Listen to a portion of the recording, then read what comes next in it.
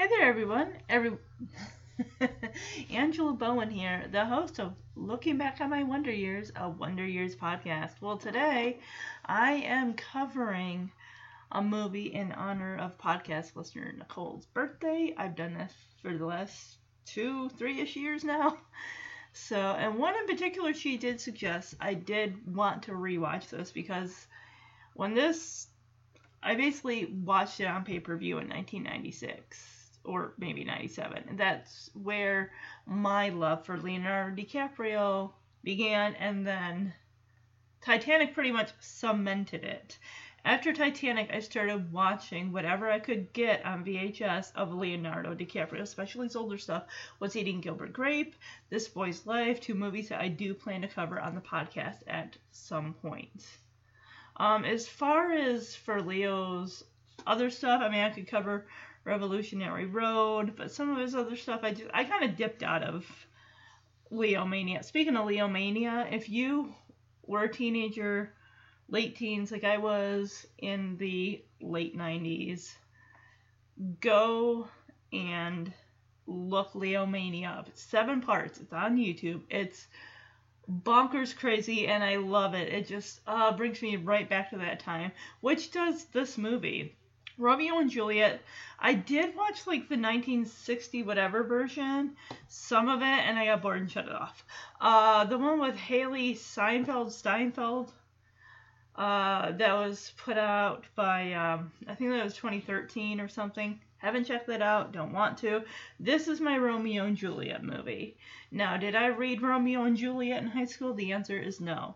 Am I going to go through this movie review and quote Shakespeare or try to analyze this in Shakespeare time or what have you? No, I'm going into this because I haven't watched it in years. Haven't watched it all the way through in years. And so this is just going to be my own interpretation of what is going on in the scenes. And just me reflecting on some of the things that I remember. Another character that was up and coming around this time, who really doesn't get a whole lot of screen time, is Jesse Bradford. He plays Balthazar, Leo's friend. Jesse Bradford is like a 12-year-old kid in this movie, maybe 14, 15 in this movie. And it just, the age difference, you can tell, it's like, that's this little kid hanging around Romeo. I don't get it. But anyway, age didn't make a difference in friendship. It doesn't now. There is no age limit. So we also have Miriam Margolyes. She played in the Harry Potter series. Some other names. Paul Rudd plays Paris, Dave Paris. We got Brian Dennehy as Montague, which I don't even think he gets any lines. Fulgencio, I'm not going to be pronouncing these names. Paul Sorvino, who did pass away in July of 2022. He was 83. I think this is pretty much the only thing I've seen him in, and I think I made the mistake of when I was watching, a yearly watch of Miracle on 34th Street. Not the John Hammond guy, not Richard Attenborough, not him. The black and white one with Natalie Wood. I'm like, oh, that looks like the guy who played Claire Danes' father in Romeo and Juliet. And Jeremy's like, no, that's not possible. I'm like, yeah, you're right, it's not. But we also have John Leguizamo, however you say his name. And I'm kind of familiar with him he plays Claire Danes' husband, is Tybalt. Of course, we have Leo, Romeo Montague, Claire Danes, who at the time was on My So-Called Life. By this time, we had been, Marvin's Room was another one that I had watched. I even watched Total Eclipse. Regret that. Yeah. Let's see, we got, this guy looks familiar, like I've seen him. Oh, he passed away. Lost World, Jurassic Park, no thank you. Usual Suspects, Inception, which I never got around to watching. Some things here and there. Who's the guy who plays Mercutio? Oh, Emmett Walsh is in a split-second scene as someone who provides the vial of death juice to Romeo before, and he's like there and he's gone. I'm just trying to see. Oh, Dash Mihawk Benvolio. He plays another bestie of. I remember this guy from. He was in Sleepers. That he was in a scene of that. That movie I would cover. That is dark too. But I would definitely cover that. Christina Pickles. See, some of these people don't even have character names. You don't even know who they're playing. Baz Luhrmann, of course, directed this. He directed my all-time favorite, Elvis, which I saw twice in the theater. I love it so much. Let's see, what else did he do? Great Gatsby. Don't ever want to see that. Don't ever want to read the book. I have no interest. Please don't ever suggest that film to me. Just a bunch of little, Australians and other men don't care to see it. Moulin Rouge, maybe. We'll see. But yeah, I really look forward to revisiting this. And I'm not going to bother with the trivia and reviews or anything like that. Yeah, I want to wait till the end of the movie to do that. Because I really just want to get it. It says 6.7 out of 10 based on 234,486. Writers William Shakespeare, Craig Pierce, Baz Luhrmann, screenplay. Let's see here.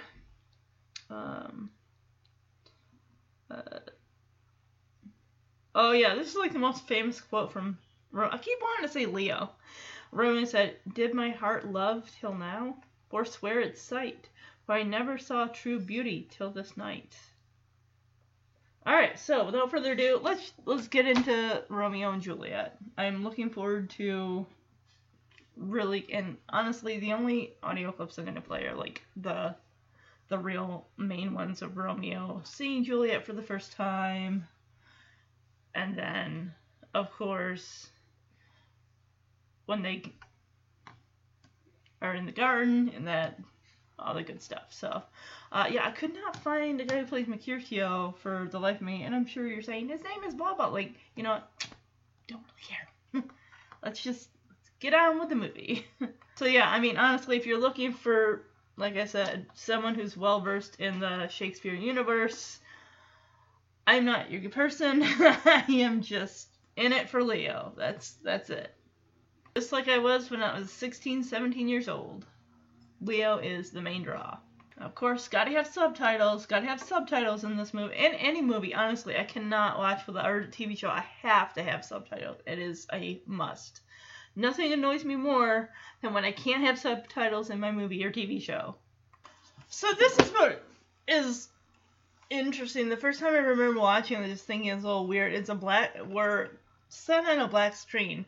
And then there is a TV in the center of the screen, and it just keeps getting closer and closer as we see this newscast and the opening of Romeo and Juliet with the two households, both alike in dignity. And of course it's set in Verona. Don't ask me where that is because I don't know. I could look it up, but I don't really want to. So basically it seems like she's talking like this is an ancient grudge, been going on since even before Romeo and Juliet's parents were alive. And apparently says from ancient grudge break to new mutiny, so I'm guessing something else kind of caused it to keep amping up constantly over the years to keep the feud going. Like, if one of them looked at the other cross-eyed, it'd be, like, all-out war. It's continuing, constant all the time. Never ending. So pretty much this newscaster's telling everyone what they basically already know, because on the screen up in the upper right corner it says star-crossed lovers, and it says, from these two loin foes, what have you, a pair of star-crossed lovers take their life. So because they couldn't be together and they took their life, I think we all know how the story plays out between the Montagues and the Capulets. Another, like, one and done person in the opening, Jamie Kennedy. I'm like, what? The opening to this movie, not just this TV screen, like, set against a black screen, but the opening with the nuns and the guns and the Jamie Foxx and the nipple licking, that alone, even when I watched this back then, just grossed me out. And even now, I'm just fast forwarding through the scene because I can't see that again. I'm seeing a lot of Capulet and Montague. It looks like they all, each side owns like half a Verona. So, well, at least the Montagues got names that you can pronounce. Ted Montague, and then we got Fulgencio Capulet. This is interesting, because we see the Capulets, Gloria Capulet, we got Caroline Montague, and then we have Romeo Juliet. We have Leonardo DiCaprio and Claire Danes' school yearbook photos. And I remember Leo's because, of course, of Leo Mania. And, I had, the books about Leo with the photographs, like the magazines and everything with Leo's face on it. Just magazines that were strictly nothing but Leo. And then we get, of course, title cards for all these characters. Captain Prince, Chief of Police. Romeo's mom's got red hair.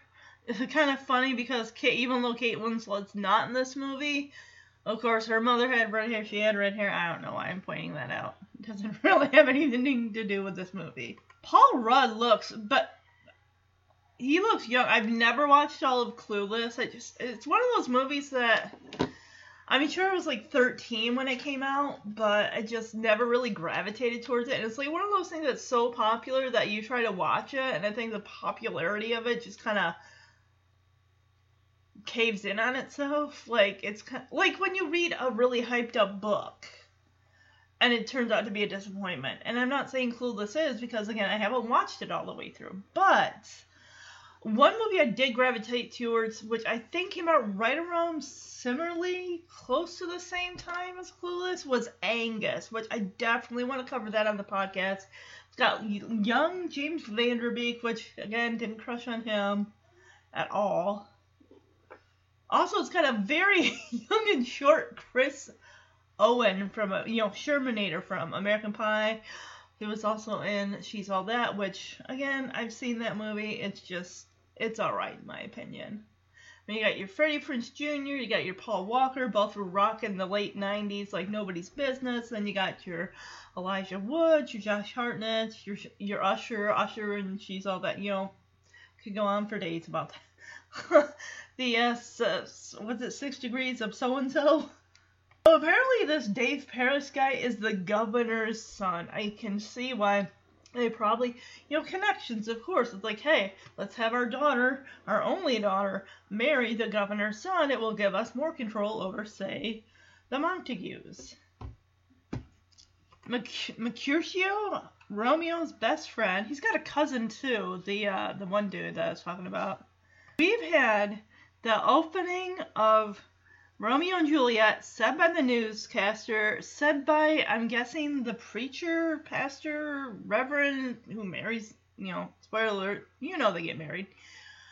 And he's a good friend of Romeo, and Annie and Juliet, of course. And then we get it in text. It's like, can we move from the opening line of the book, the play, the novel, the whatever? I want to get to the movie. Oh, there's fireworks. That's cute. It's like, in these itty-bitty little clips, it's like foreshadowing basically what's to happen. You see Emmett Walsh, who he played Jill Taylor's dad on Home Improvement. We see Leguizamo. People with holding guns and pointing them at other people. They pretty flash the whole movie within 3 seconds of each other. Just boom, boom, boom, boom, boom, boom, boom. Someone with a bald head and sunglasses has got Montague tattooed on the back of their head. We got Romeo's cousin driving. We got pink short-haired Randy, Jamie Kennedy, excuse me, riding shotgun. Is this Johnny Knoxville? Who is this weirdo? I don't know his ass. He's not Johnny Knoxville. He's just a guy with a shaved head and Montague tattooed on the back of his head and sunglasses perched above his eyes. So we see Montague boys, Capulet boys. They're basically cousins of either Romeo or Juliet. Yeah, we have a nun walking out to a van with like Catholic school girls or whatever, and that's when Jamie Kennedy does the nipple flick whatever, and I'm just like, gross. The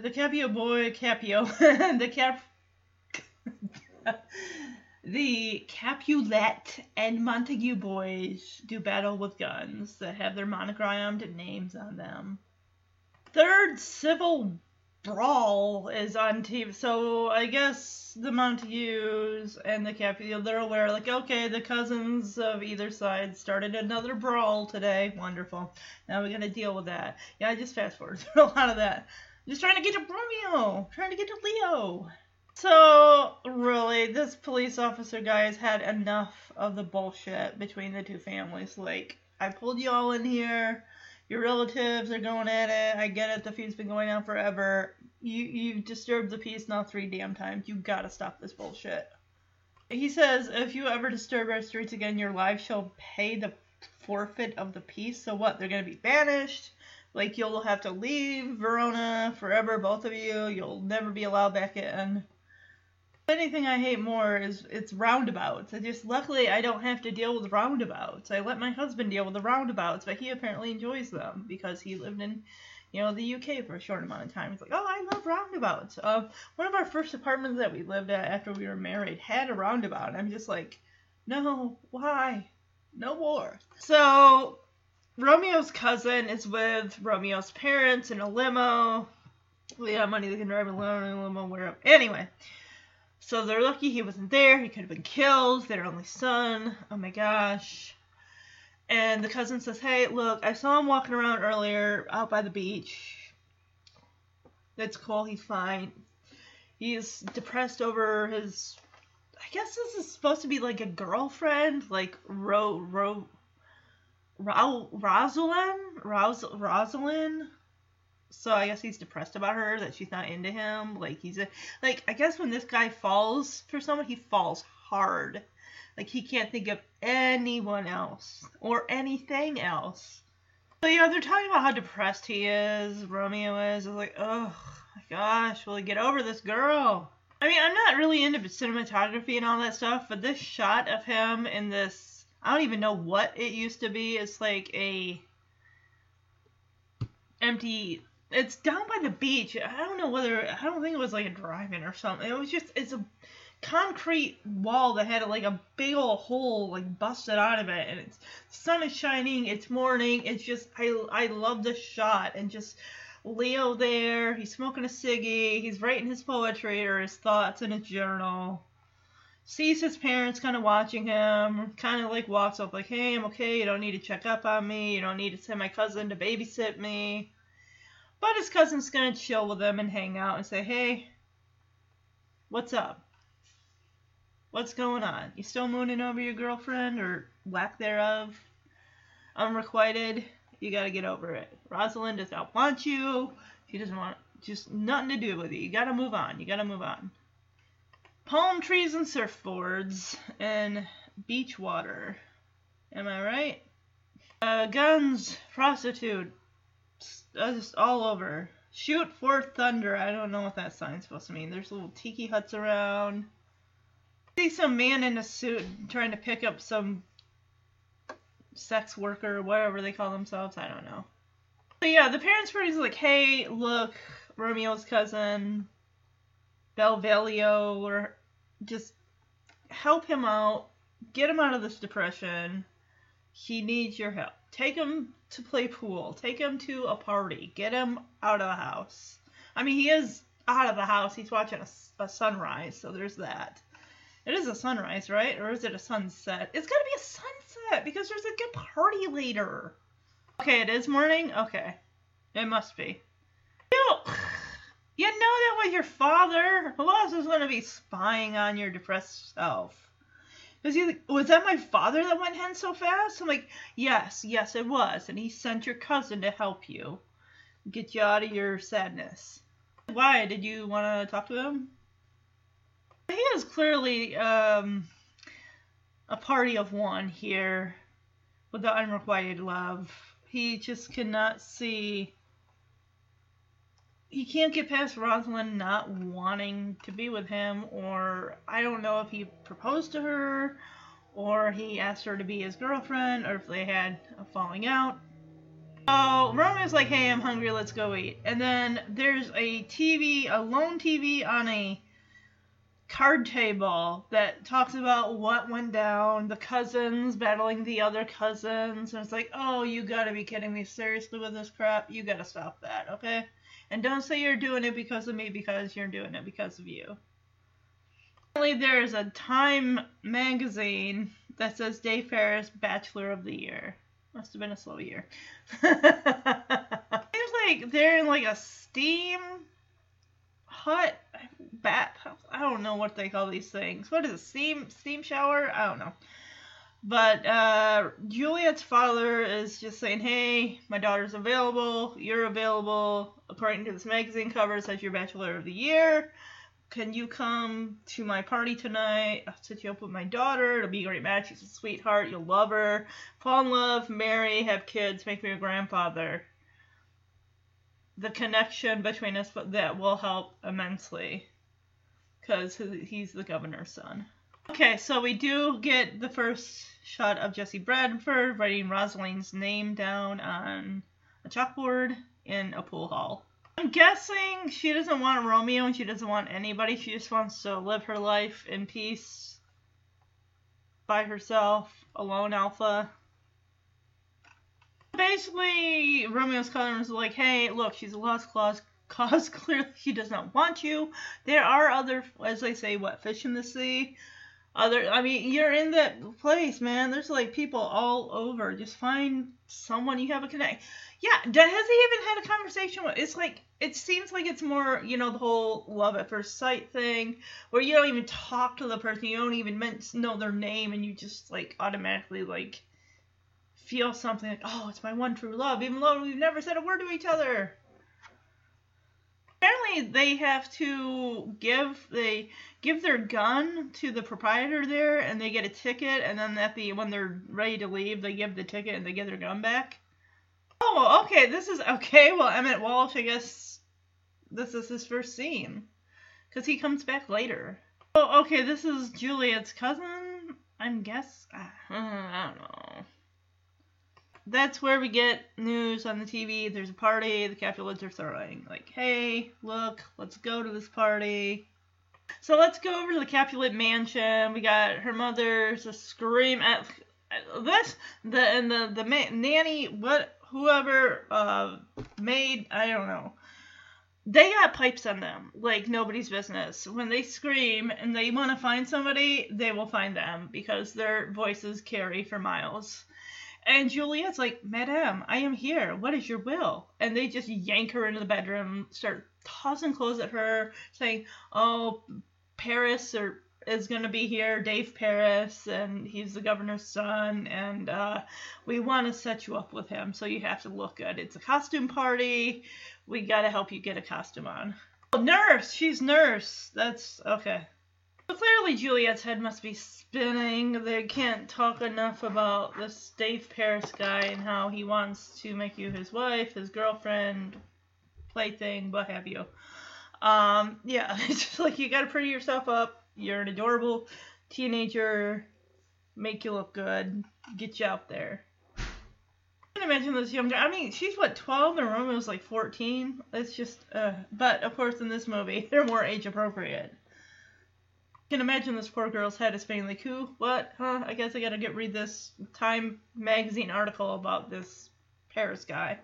Of course, the fireworks show for the party at the Capulet Mansion. Sycamore Grove. This looks like a carnival. Oh, is that that place by the water? Is that what that's called? So Juliet's dressed like an angel because she's got wings on, and then I'm guessing that Romeo's dressed like a knight of some kind.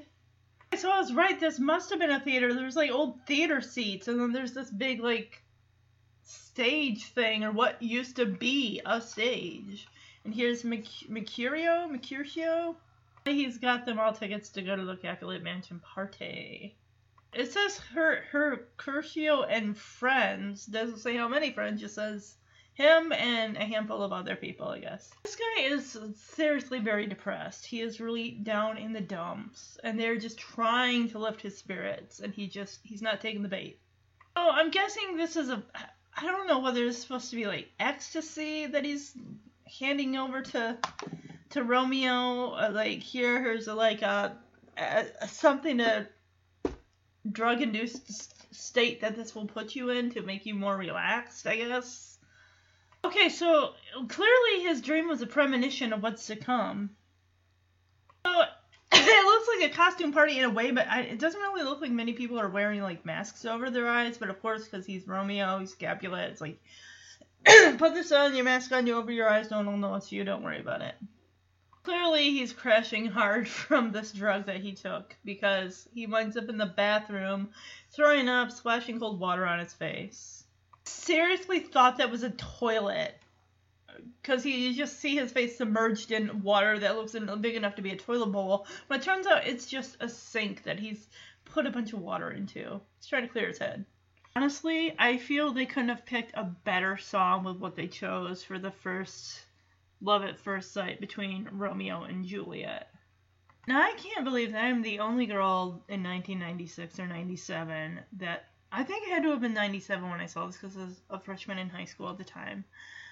And I know I can't be the only girl around that time that pretended she was Juliet in the scene, looking through the fish tank. And, just everything. It's everything. So it looks like he's like trying to like mouth the words like, who are you? Who are you? And of course, the nurse comes and says, oh, your mother wants you. It's time for her to meet Paris. And as she's pulling Juliet along and back into the fray of the party, Romeo is following right after. His mask is off. So, of course, anybody that's a Capulet, he's basically in the wolf's den. There's, like, he's a sitting duck in the wolf's den. And, jeez. I like how she keeps looking back at him, like, not wanting to forget his face. And at first, when the nurse pulls her away, it almost seems like Romeo feels almost like that was just, like, his mind playing tricks out of him. Like, is she real? Is she real? Did I just make her up in my mind? But no, he follows her. It's like, I just love at first sight, and I can't lose this girl. So, of course, she gets pulled in by Paris, who's dressed like an astronaut. He says, will you now deny to dance? And she's like, no, I want to go over there. I want to dance with you. But, of course, it's her mother's there. The nurse is there, like, hey, he's a well-to-do guy. This has to work. You have to dance with him. Trying to make a love connection work where it really isn't gonna. Of course, I'm gonna play one of the most famous lines from this play, other than Romeo, wherefore art thou, Romeo, what's in a name? What? Okay, excuse me. No, we gotta get Tybalt. Get away. You're running a great moment. Of course, Tybalt recognizes Romeo because he doesn't have his mask on. He goes to, like, start some shit. And then, luckily, Juliet's father grabs him. He's like, it's Romeo. It's Romeo, uncle. And he's like, oh, really? It is, huh? Because he's, like, drunk. He's like, yeah, we have to do something about it. And the uncle is serious. Like, you are not going to do anything at my party. I will cast you out of my house if you attempt anything. Of course, he's basically like, hey, just let him alone, alright? Look, I would never, ever do anything to him in my house. Like, no, he doesn't want to start shit. He doesn't want to do anything. And Tybalt just, it's not getting into his head. Like, dude, knock this shit off. Enough's enough. Basically, they were told by the cop, like, you can't do any more of this. Like, they probably will be, like, thrown out of Verona. And he's like, you're not going to start shit in my house. You need to get the fuck out now, Tybalt. You're not starting shit. Take this pew, whatever it is, that, just get out. Basically, don't get the hell out of my house. You are not welcome here. And you're not going to start shit. I love how Romeo is kind of tracking Juliet with his eyes as she's dancing with Paris so he doesn't lose track of her. My heart loved till now, forswear its sight, for I never saw true beauty till this night.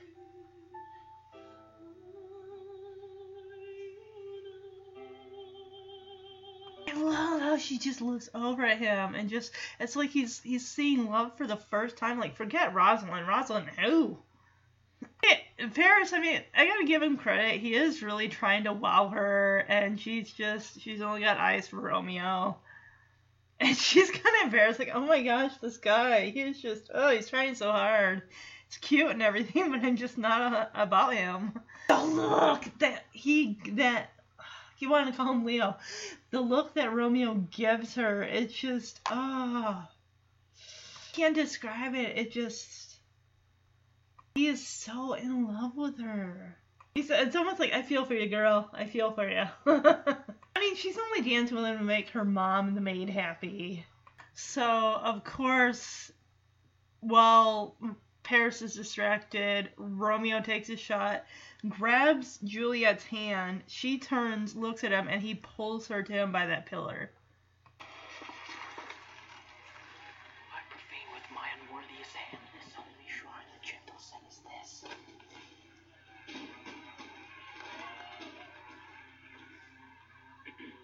My lips, two blushing pilgrims ready stand to smooth that rough touch with a tender kiss. Good pilgrim, you do wrong your hand too much, which mannerly devotion shows in this. For saints have hands that pilgrims' hands do touch, and palm to palm is holy palmer's kiss.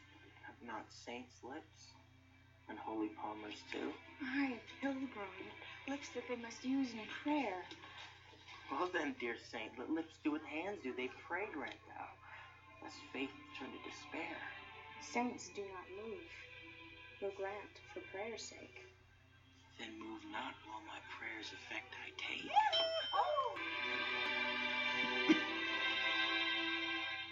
Thus from my lips by thine my sin is purged. Then have my lips the sin that they have took? Sin from my lips? O trespass sweetly urged, give me my sin again. You kiss by the book. Okay, so it's kind of, I was just thinking of something when he starts talking and everything, and then he kind of is a little forward in the kissing of the hand. And it's almost like that thing, like, oh, you see somebody, like, infatuated with them just based on, their looks and everything, and then it's all of a sudden they open their mouth and they start talking. It's like, hey, I don't like you as much as I... But then again, I mean, she does. She makes him work for it. Like, okay, these words that you're saying, as flattered as I kind of am, you need to slow your roll. But she still winds up in the elevator with him. Like, he does say at first, like, he does seem like he's coming on strong. Again, when he falls hard. And she's like, whoa, slow down. But he's still, like I said, he pulls her in the elevator. She goes, they kiss. And I love the whole give me my sin again, and just you kiss by the book, and it's just like, oh, I love it so much. Again, they're not aware of who they are in relation to their family members. They don't know each other's names. They don't know each other's, especially they don't know their last names. I mean, sure, he's in the house of Capulet, and he knows that, but I don't think he knows that that's Julia. He probably thinks it's just a girl. Like, a girl that just happens to be at the party. I don't think, when the nurse comes to get her when they're looking at each other through the fish tank, she doesn't say her name at all. He must be aware of Juliet Capulet. Because this is, to both of them, it is a major hit when the nurse sees, because she witnesses it. Not the kiss, but her just being infatuated. Well, yeah, and even Romeo's cousin's like, hey man, they found out that we're kind of crashing their party. We gotta get out of here. Yeah, when the nurse goes up, and then Romeo's like, she's a Capulet? Kind of to himself, just like, oh boy, shit, not good. No, but they go back into the elevator. They gotta kiss again. Yep, and the nurse sees them kissing as soon as the elevator doors open, and she, like, rips Juliet right out of there. I looked at how, after she says, Madam, your mother craves a word with you, she looks at Leo, the nurse does, like, yeah, I know about you, sir. I don't approve at all. Like, almost like, I'm sure you'll find your way out of here. You can find your own way out just like you found your own way in. Okay, goodbye. Looking back as she's dragged by the nurse, she keeps looking, like, making sure that she keeps him in her sight. Oh, is that like, security that recognizes Romeo? The way that he kind of looks, I think he's security. Because he looks at Leo like, hey, how did he get past?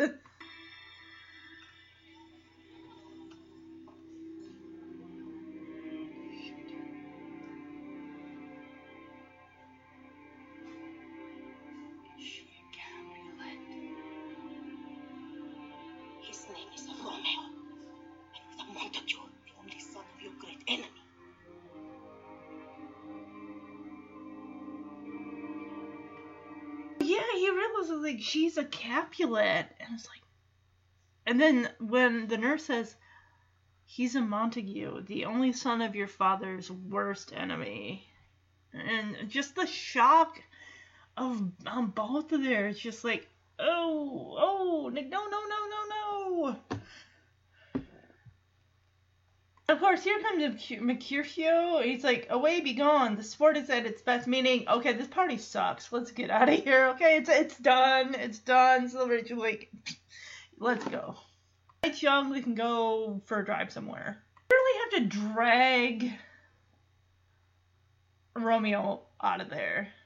Just kind of watching as Mercutio, whatever, is dragging him out. They're outside now, and he's seeing, like, her angel wings that she's had. It's on her back.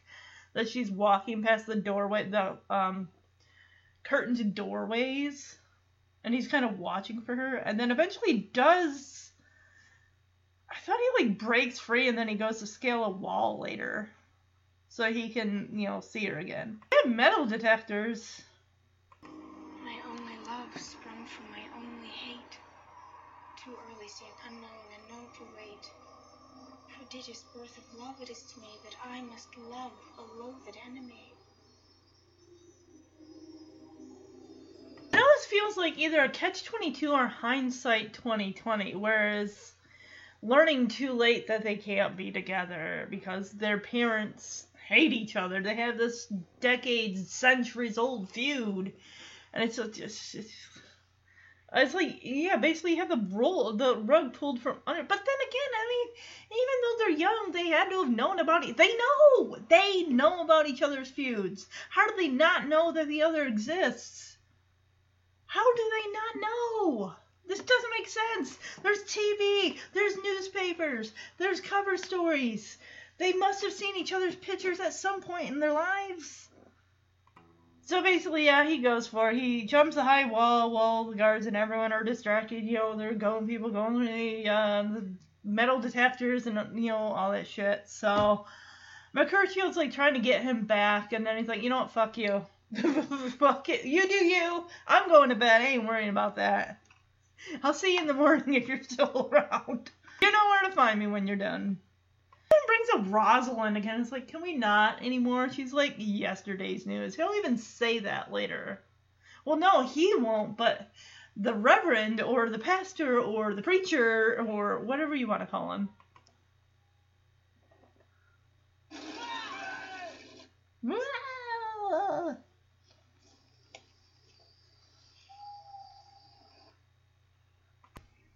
light the yonder window breaks?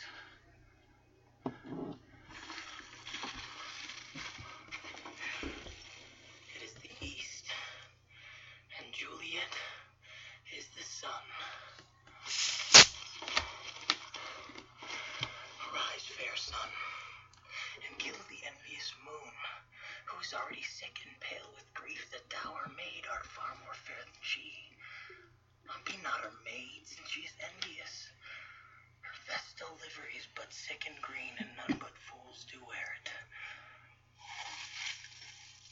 Oh, cast it off.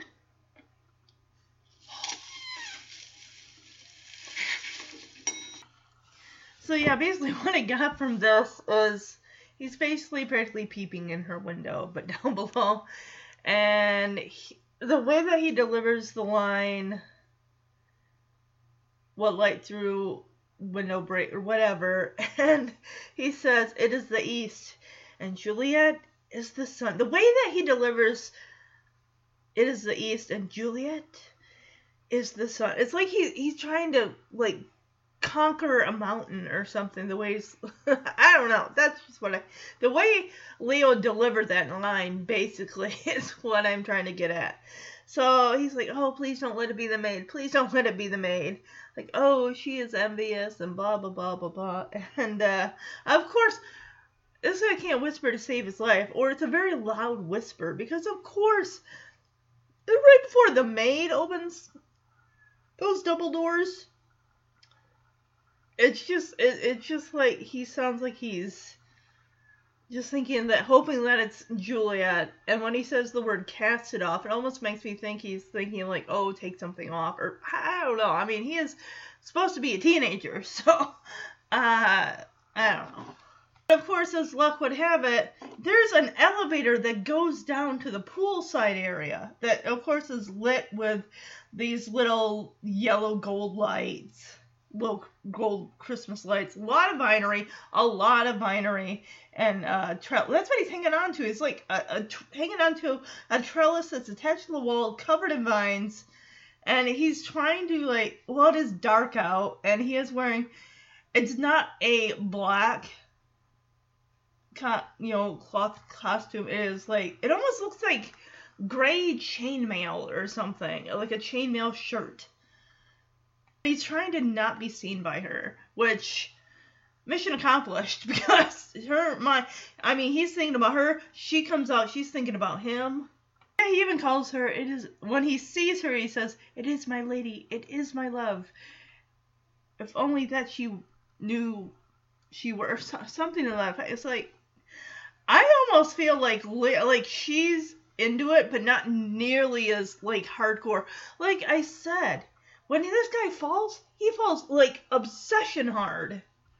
I mean, you heard how he was with Rosalind. I mean, this guy wasn't eating, wasn't sleeping. None of that. He wasn't doing anything. There's a naked ivory statue of,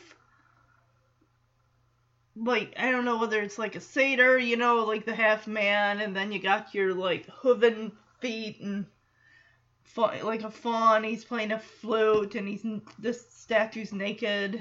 A lot of naked statues. Oh, this guy, he is just like through this whole thing. I'm not knocking Leo's performance, but good gosh. So when she comes out saying the famous love, Romeo, wherefore art thou, Romeo, use thy father and refuse thy name, or whatever. It's almost like she's saying she's willing to do whatever it takes to be with him, regardless of the fact that he is, in fact, a Capulet. Like, I'll give myself up, my name up, I'll deny my father. I want to be with this person. And of course, this is like music to his ears. Of course, he's trying to decide whether he should just, like, keep quiet and just, because again, she doesn't know he's there. Or is he thinking, like, should I just, break the mood and then just let my presence be known? It's like, well, she's not expecting you to be there, which she's going to get a heck of a startle when he finally announces his presence. And she's all saying about how it's the name that is basically the enemy, just because he's a Capulet. And just going on about a rose by any other name would smell as sweet. It's like, regard the name, it means nothing. I mean, you take that away, it's still, a rose is a rose regardless of the name. You could call it a tulip and it's still going to smell like a rose. this just is in. And again, like I said, I have not watched this in like literal years. Like, no. But it just feels like their performances and what they're giving to it, it's great and everything. But then again, you know, this is pre-Titanic. And everything we see that Leo does in his performances, he gives it all. The gusto, just all of it. And it's the same here with Claire Danes. She's just... We all know these words, these famous lines, pretty much for the bulk of this. The scene here is words you've heard 100,000 times over, to the point where they literally have no meaning anymore. But the way that they're delivering these lines, you know, Claire Danes and Leonardo DiCaprio, they put so much weight and oomph and just into these words. It's like, to them, like, this is the Oscar performance. This is what I got to give my all of myself. Like, she's really questioning that which we call a rose by any other word would smell as sweet. Like, honestly, it's like the way she's delivering this line, it's like she's trying to convince somebody of this. Like, no, you don't understand. Let me explain it to you. So, of course, as she's saying, take me, Romeo, you know, she doesn't care what his name is, the fact that he's a Montague, the fact that he's Romeo. It's like, you take that title away, you take that last name away, and he is just a man. He is just a boy that she's in love with. The personality, which basically all they really did, he kissed her hand, they kissed in the elevator. They honestly barely even spoke words to each other. Maybe a few. But enough to really garner their personalities, because, again, they're teenagers. They're still mentally developing a personality. But, yeah. When he says, I take thee at thy word, of course, again, she doesn't know he's there. He's been listening the whole time. And she screams, because, again, it's dark out. If someone came up behind you as you were talking about them, and they said, yes, I agree with you, or yes, I want to be with you too, wouldn't you... Like, what? You heard all of that. She didn't say anything about, hey, you were spying on me. None of that. I don't think she was angry at all. She's just surprised that he's there. It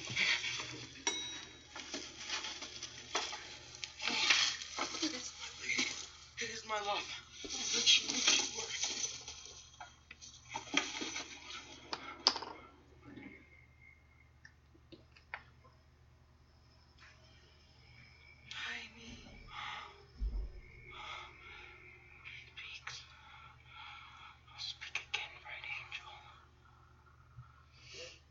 Romeo. Oh, Romeo. Wherefore art thou Romeo?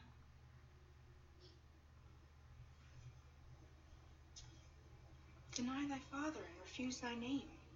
Or, if thou wilt not, be but sworn my love, and I'll no longer be a Capulet. Shall I hear more? Or shall I speak at this? 'Tis but thy name that is my enemy. Thou art thyself, though not a Montague. What's Montague? It is not hand, nor foot, nor arm, nor face, nor any other part belonging to a man. Oh, be some other name. What's in a name? That which we call a rose by any other word would smell as sweet. So Romeo would, were he not Romeo called, retain that dear perfection which he owes without that title. Romeo, doff thy name, and for thy name, which is no part of thee, take all myself. I take thee at thy word. This security guard is clearly not doing his job. He is a really crappy security guard, because he keeps looking at, like, Time magazine, flipping through it. He hears a scream and a splash of water, and then it's like, because his back is turned from the security monitors, he's like, huh, what was that? Oh, I probably should be looking at the screen. I don't see anything. I'm going back to my Time magazine. I got a copy of People Weekly also, so they come up to the surface, and she asks, art thou not Romeo? and a Montague, and he says, no, neither.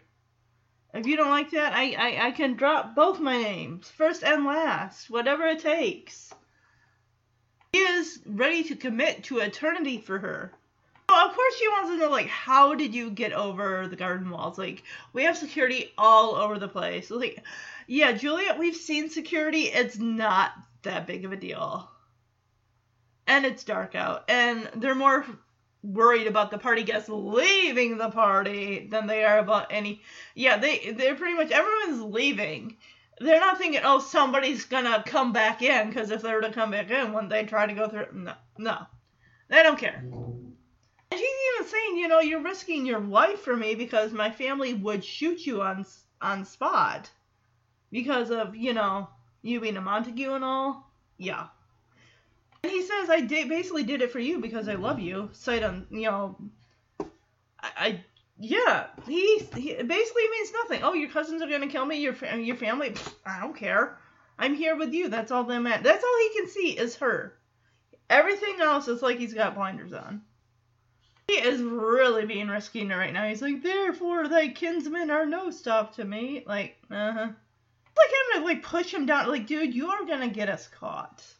So here comes a security guard, and Juliet pushes, I almost call him Leo, pushes Romeo underneath the water. Which, honestly, we all know a person can't be underwater for very long without an apparatus to be able to breathe.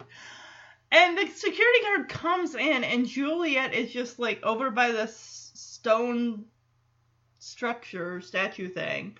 And she's got this smile, like, oh, it's just me hanging out here by myself. She smiles at the security guard, and he smiles, and he's probably thinking, oh, teenagers. My job that much more difficult. No, he doesn't. So literally, I don't even think the guy's barely out the gate before Leo like pops up because he can barely breathe. He's like, and I'm just thinking, oh my god, he like literally just left. And Julia's like, you gotta get out of here, okay? Like, I love you too. I love that you're professing your undying devotion to me, but seriously, you will get killed if you don't leave now.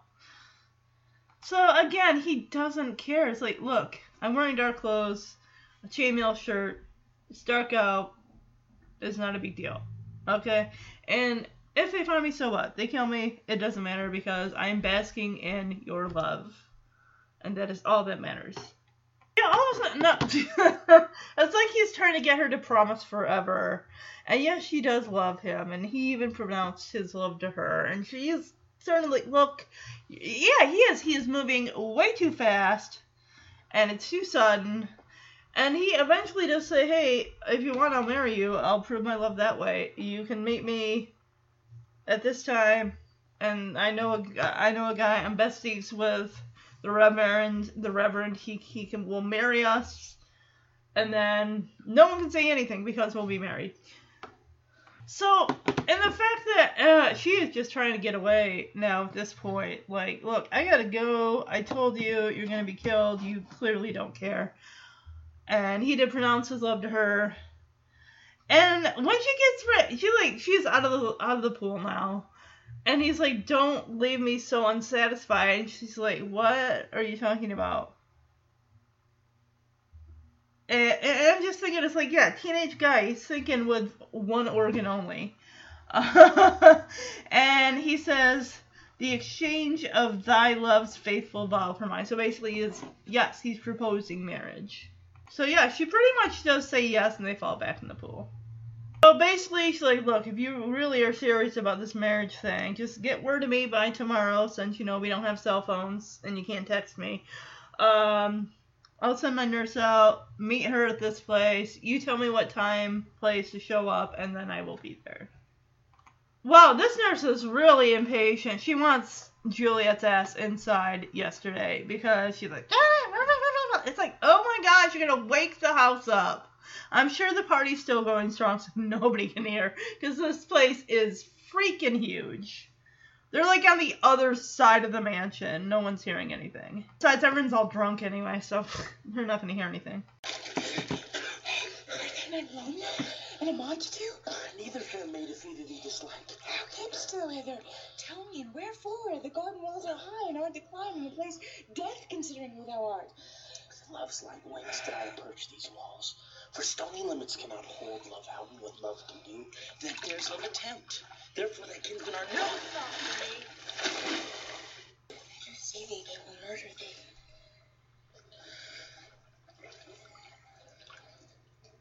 I have night's cloak to hide me from their eyes.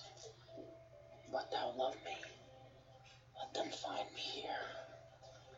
My life were better ended by their hate than death broken. Wanting of thy love.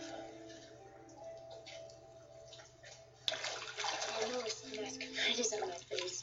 Else would a maiden blush and paint my cheek for that which thou hast heard me speak to me. Fain would I dwell on form, fain deny what I have spoke, but farewell compliment.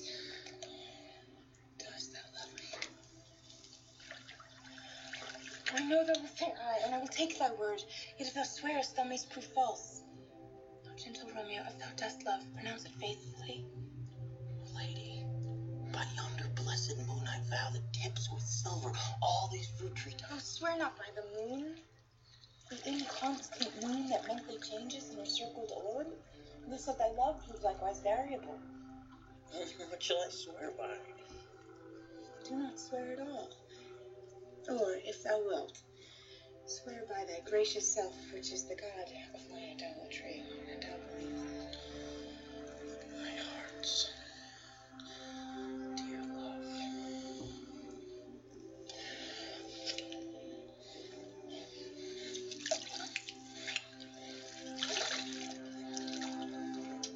Do not swear. Although I join thee, I have no joy of this contract tonight. It is too rash, too unadvised, too sudden, too like the lightning which doth cease to be ere one can say it lightens. Sweet good night. Spud of love, my summer's ripening breath may prove a beauteous flower when next we meet. Good night.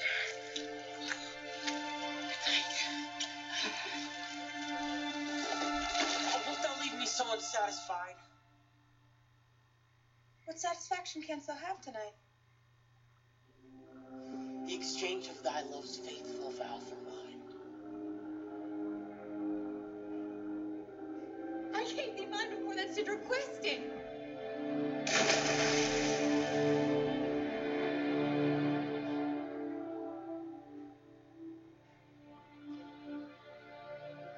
Juliet!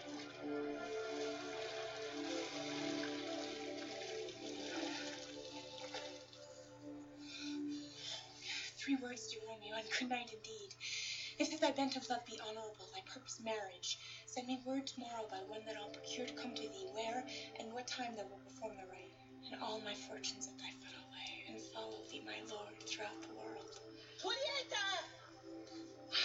By and by I come. But if thou meanest not well, I do beseech thee. By and by I come. To cease thy strife, and leave me to my grief. Tomorrow will I send. So thrive my soul.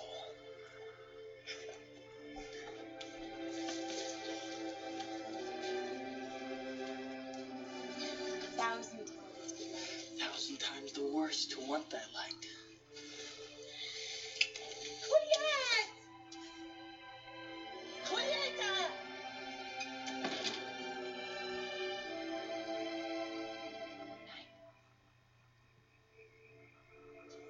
Love goes toward love as schoolboys from their books. But love from love towards school with heavy looks.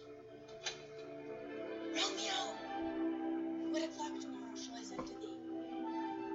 By the hour of 9. I will not fail. 'Tis 20 years till then. Good night.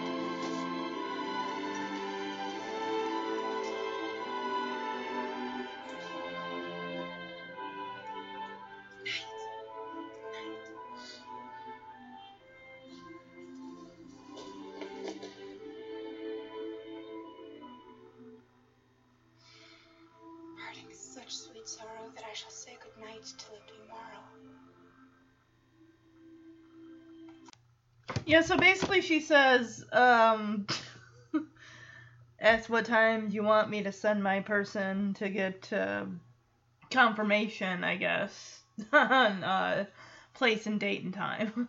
And he's like, 9, the hour of 9 or whatever. I'm thinking, a.m.? I'd be like, can we make it noon?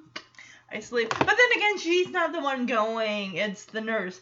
And how is the nurse going to explain her absence? Like, I thought you were dusting or making meals for dinner. Wow, where were you between the hours of this time and that time? Because I know you weren't on break. I mean, the Capulets, they're so busy. They don't have time to wonder where the nurse is. She could just say, I was picking up some groceries. I have to replenish after all your guests took all the food. And she even gives him a neck, like one of those, like, chain-studded, like, chain necklaces with, like, a cross on it. So, Leo, here I go again. Raymond's gotta go see his priest guy. Like, hey, look, because you know he's been wallowing about Rosalind, and this guy's like, really? Another one? Oh my gosh. Well, I thought we were so... You're not into her? What? Yeah, he's even like, dude, every 5 minutes you got a girl that you're moaning and complaining about that she don't love you, or she's moved on and you haven't. Well, and of course when he mentions Capulet and Juliet, you just... The pastor, the reverend, whatever priest is all like, are you serious? No, I'm not doing that. That is... But then he thinks about it. He's like, you know, maybe this could be the answer to the feud between the families. You two get me. And they're like their only kids, apparently. Like, the Montagues don't have any of... Romeo and Juliet don't have any other siblings. They don't have any siblings other than, you know, their only children. I don't know if these kids are altar boys or waiting to make their first communion or what's going on. And this movie was made in 96, 97.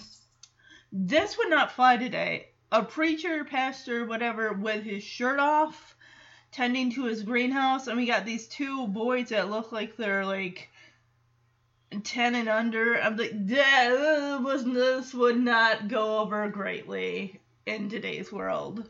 He's explaining to them about poison and plants and this and that. Got like a laboratory, a chem set up in his greenhouse, so I don't know what he's got going on. Oh, is he making a poison? Oh my gosh, is that the thing? Like, that he was going to give Juliet. Is this it? He's like making it unbeknownst to him that it would be used later. Oh my gosh, I think it could be. God, and this can't be real. I mean, it could be real, but I don't know. The priest here has, you know, because he's shirtless here, he's got a giant cross tattoo that goes the length and width of his back. This is gotta be the stuff that Romeo takes, isn't it? I don't know. I take it good morrow means good morning, because both those kids say that. This guy is wearing, like, a Hawaiian shirt, the pastor is. And it's like, oh, my guess is, like, yeah, why are you rolling in so early? And it's like, oh, I bet you haven't even been home yet. You haven't even been to sleep. So he asks if Romeo's been with Rosaline. And the way that Romeo's all like, Rosaline? What? Of course not. It's like, oh no, he's got a new obsession now, and her name is Juliet. He's like, oh, I forgot that name. I crossed that name off my list, threw it in the trash, burned it. And he's like, I've also forgotten that name's woe, as in the heartache that came with the name, Rosaline. Rosaline. He's like, oh, that's great for you. I'm so happy that you've moved on. So he asks, like, oh, where have you been? And Romeo says, I have been feasting with mine enemy. The rest was mine. God pardon sin. Was I with Rosaline? Rosaline? My ghostly father, no. I have forgot that name, and that name's woe. That's my good son. But where then hast thou been? I've been feasting with mine enemy, wherein a sudden one hath wounded me. That's by me wounded. Both are remedies within thy help and holy physic lies. Be plain, good son, and homely in thy drift. Riddling confession finds but riddling shrift. Then plainly know my heart's dear love is set on the fair daughter of rich Capulet. We met, we wooed, we made exchange of vow. I'll tell thee as we pass, but this I pray, that thou consent to marry us today. Dang, that's fast. Holy St. Francis. What a change is here. Is Rosaline, that thou didst love so dear, so soon forsaken? Young men's love, then, lies not truly in their hearts, but in their eyes. Thou chidest me off for loving Rosaline. For doting, not for loving, pupil mine. I pray thee, chide me not. Her I love now doth grace for grace and love for love allow. The other did not so. As she well knew. Thy love did read by rote, but could not spell.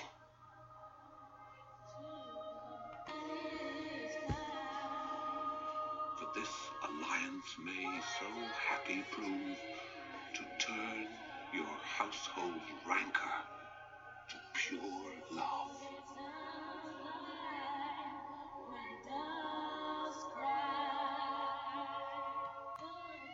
Come, young waverer, come, go with me. In one respect I'll thy assistant be. For this alliance may so happy prove, to turn your household's rancor to pure love. Oh, let us hence, I stand on sudden haste. Wisely and slow, they stumble that run fast. So yeah, and the fact that the priest even brings up the fact is like, well, you weren't in love with Rosaline. That was basically your infatuation with her. That's not love. Because clearly, Romeo's like, look, this person loves me back. I love them. Let's make this happen. And the priest, it's almost like he can foretell the future, what could happen.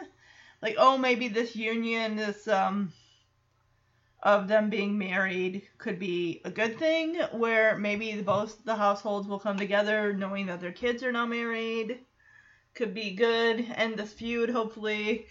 And he's like, yeah, I'll do that. I'll marry the two of you. And then, of course, Romeo is so excited.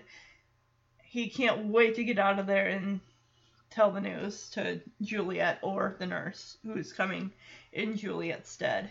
And, of course, the priest has to say, look, you need to slow your roll, okay? Because you're going to stumble like you just did now, and you almost knocked over one of my precious statues. Don't do that.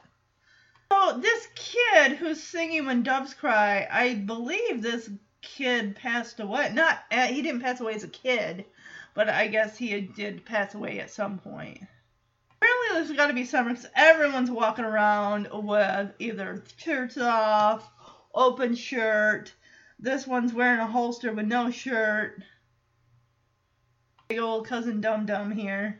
Apparently he can't get a hold of Romeo. Yeah, payphone. You don't see those anymore. They are like obsolete. They are relics in museums. So of course it's like, oh, so Romeo's not home, huh? It's like, no, I told his dad he didn't come home.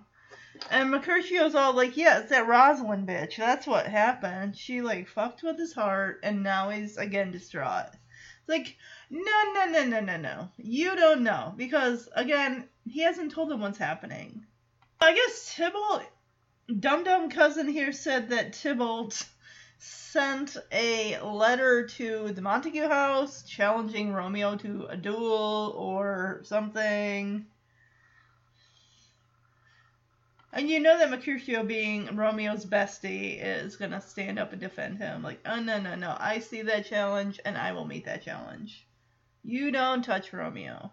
Has this ever been a good thing, twirling a gun on your finger like that? It's like you're just trying to show off. Like, man, look at me. Hey, I can twirl a gun like they did in the Old West. Romeo.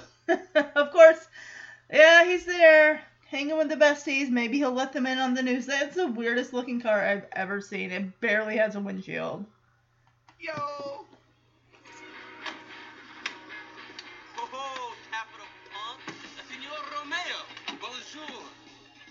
There's a French salutation to your French slut. You gave us the counterfeit fairly last night. Good moral to you both. What counterfeit did I give you? The slip, son. Slip, can you not conceive? Pardon, good Mercutio, my business was great, and in such a case as mine, a man may strain courtesy. That's as much as to say such a case as yours constrains a man to bow in the hand. Courtesy? Most kindly hidden by this courteous exposition. Nay, I am the very pink for courtesy. Pink for flower? Right. Why then is my pomp well flowered? Wit! Now art thou sociable! Now art thou Romeo! Now art thou what thou art by art as well as by nature! Here's goodly gear. God ye good ear and fair, gentlewoman. I desire some confidence with you. I feel just like a little boy. A water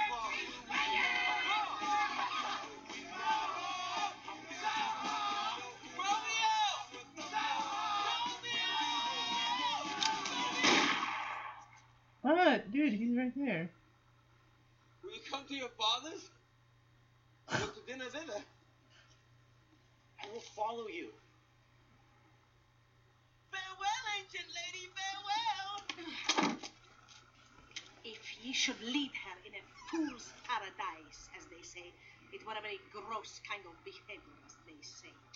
For the lady is young, and therefore, if you should deal double with her, truly it were an ill thing, and very weak dealing. Bid her to come to confession this afternoon, and there she shall, at Friar Lawrence's cell, be shrived and married.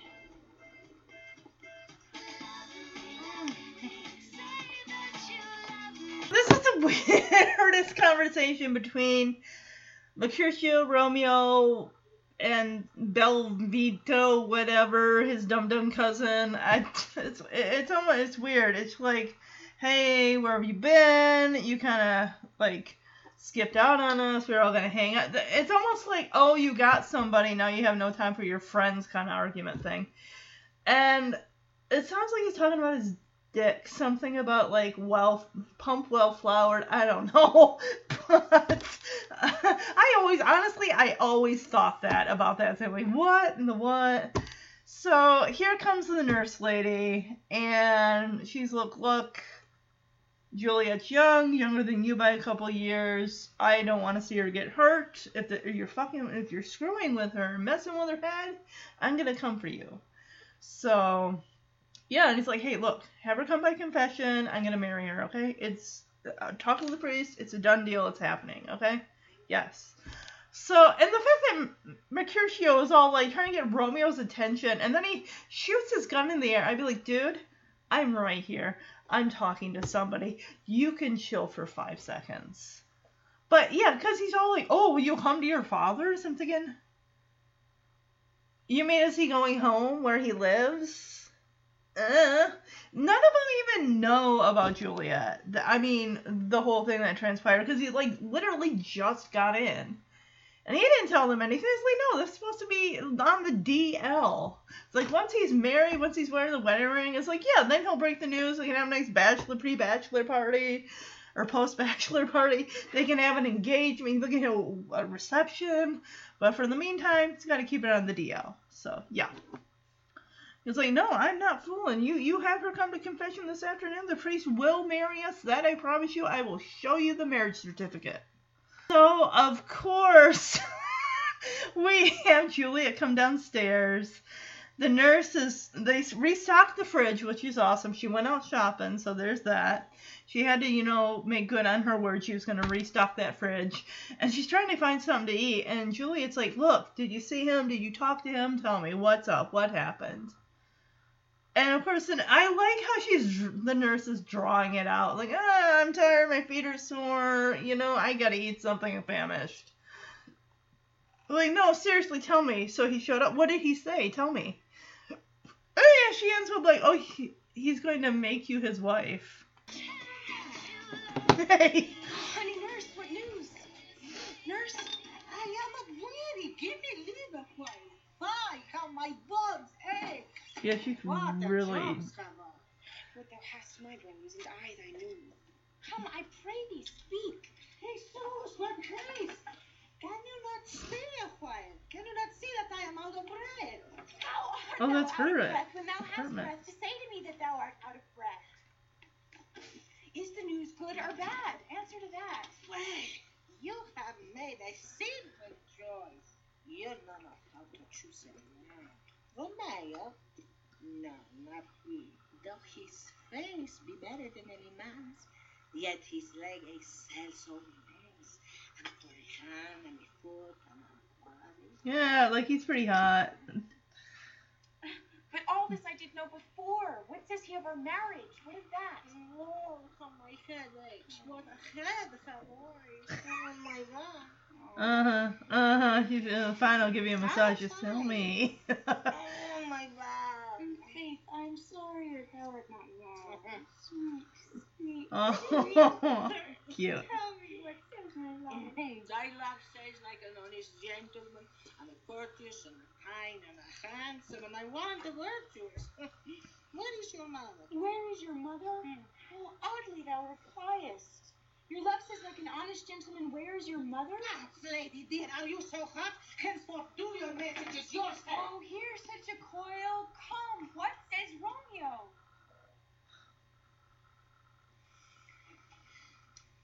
Have you got leave to go to confession today? I have. Then hie you hence to Father Lawrence said. There stays a husband who make you a wife. Yeah, just the nurse, like, she's drawn, like, oh, my head, my back, oh, give me a massage, I'll tell you. And then, of course, she's like, oh, have you talked to your mother yet? And of course, Juliet's all like, what? Have I talked to, what are you talking? It's like, she'll give, like, little tidbits of info, and then she'll, like, stall, and, like, she's drawing out the, like, oh, this thing, and he just tell me yes or no. And that's what even Juliet says, like, yes or no, did he not? And the nurse gets upset, like, you can go on your own errands if you want and do this next time. But it's like, and she's pleading a little, and I thought that was their kitchen. Like, no, that's not their kitchen. That's the nurse's, like, mini apartment, because that's like a small kitchen, and that's all her stuff in there. I thought it was the actual, like, kitchen of the mansion. I'm like, no, mansion kitchen's gonna be that tiny. So it's like, yes, the husband's gonna make you a wife. Get yourself down there to the church, and he'll marry you. And it just, oh, it's so sweet. Just, he's waiting for her. She's walking. Oh, no, they're walking together up the aisle. That's right. And it's just like, ah! I know you've been hurting, but I've been waiting to be there for you. And I'll be there just helping you out whenever I can. Everybody's free. Everybody's free. Oh, yeah. These violent delights have violent ends, and in their triumph die, like fire and powder, which as they kiss consume. The sweetest honey is loathsome in its own deliciousness. Therefore, love moderately. Romeo shall thank thee, daughter, for us both. Oh, to feel. So, yeah, basically, yeah, they're married. And, of course, the nurse, so, when you gotta have witnesses, you gotta have someone other than the priest marrying you. You have to have, that's why you have someone, like, can you stand up for us? There needs to be a witness. So it's all legit. The nurse is there for Julia. And then we got, I'm just calling him Jesse Bradford because I have no idea. I can't even, Balthazar, whatever his name is. I don't know. So, yeah, they are married. And it's so sweet. And it looks like a storm's coming because in the next scene, that is the longest lifeguard tower, the tallest lifeguard tower I've ever seen in my life. You would die if you fell from that. We have Mercutio in the water with his gun, and he's, like, literally just shooting into the water. And I'm like, you are wasting bullets. What a waste. Well, even Dum Dum Cousin is all like, look, Mercutio, or look, I'm bored, okay? Can we, like, you're wasting bullets, by the way. Just fire them into the water, and you see these beachgoers all, like, looking like, who's this weirdo who's firing bullets? I want to go for a swim, it's hot out, but I can't because he's shooting his gun into the water. Ugh. They picked the wrong day to have a beach day, I guess. So, again, yeah, they've been warned. Look, you can't be fighting with each other, you know? They put out, like, you do that, someone dies, you're both out. We're going to exile you both from Venice, or wherever. I don't know. They cannot stay away from each other. They cannot. Actually, Tybalt is like, dude, you need to lose whatever this is. Because Leo, who is now married to Juliet, is related to Tybalt by marriage. Unbeknownst to Tybalt. Tybalt? So, yeah, basically he's saying, look, I'm your cousin by marriage now. We can't feud because now we're related. And he says, I see you knowest me not, as in, you don't know my changed relationship to you now. And yeah, Romeo's holding out his hand like, hey, let's make peace with this. We're related now. And Tybalt, he's got the weirdest. Jan Leguizamo has the weirdest hair. It's like a weird, like, side part crimped style, and it's just weird. Kind of like smacks his hand away. I ain't checking your hand. We're still enemies. He doesn't believe any of it. He thinks it's pure nonsense. Like, I don't know what you're talking to about. I don't know what you're talking about. We're not related.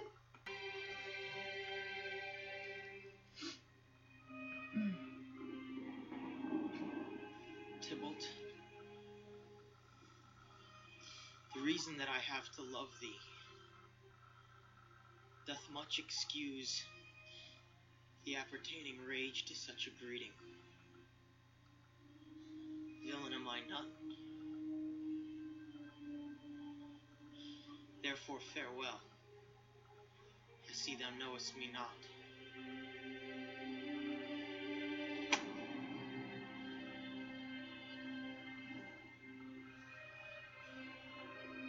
Boy, this shall not excuse the injuries that thou hast done me. Turn and draw! Turn and draw! Turn and draw! Turn and draw! Tess, I never injured thee, but love thee better than thou canst devise, till thou shalt know the reason of my love. And so, good Capulet, whose name I tender as dearly as mine own,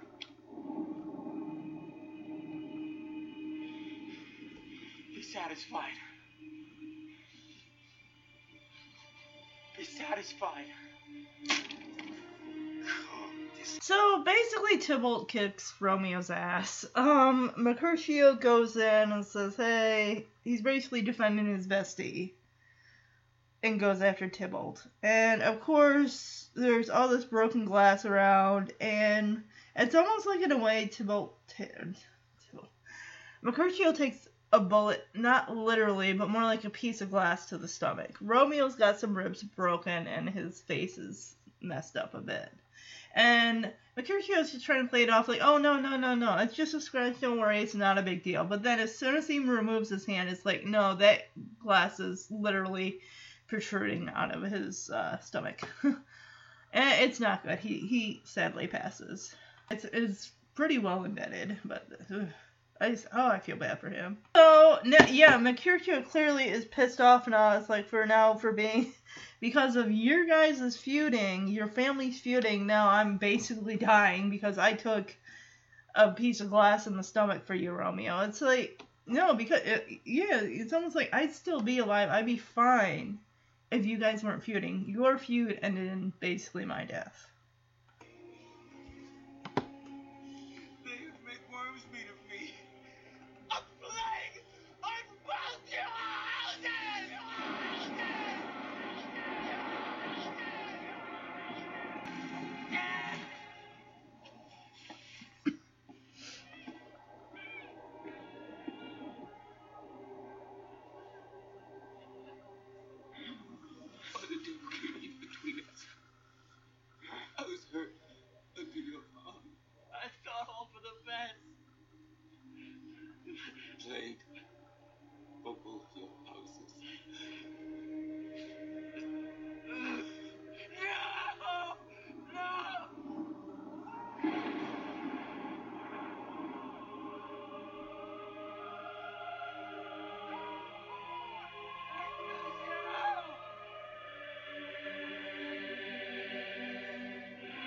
So yes, just before Mercutio dies, he says a plague on both your houses.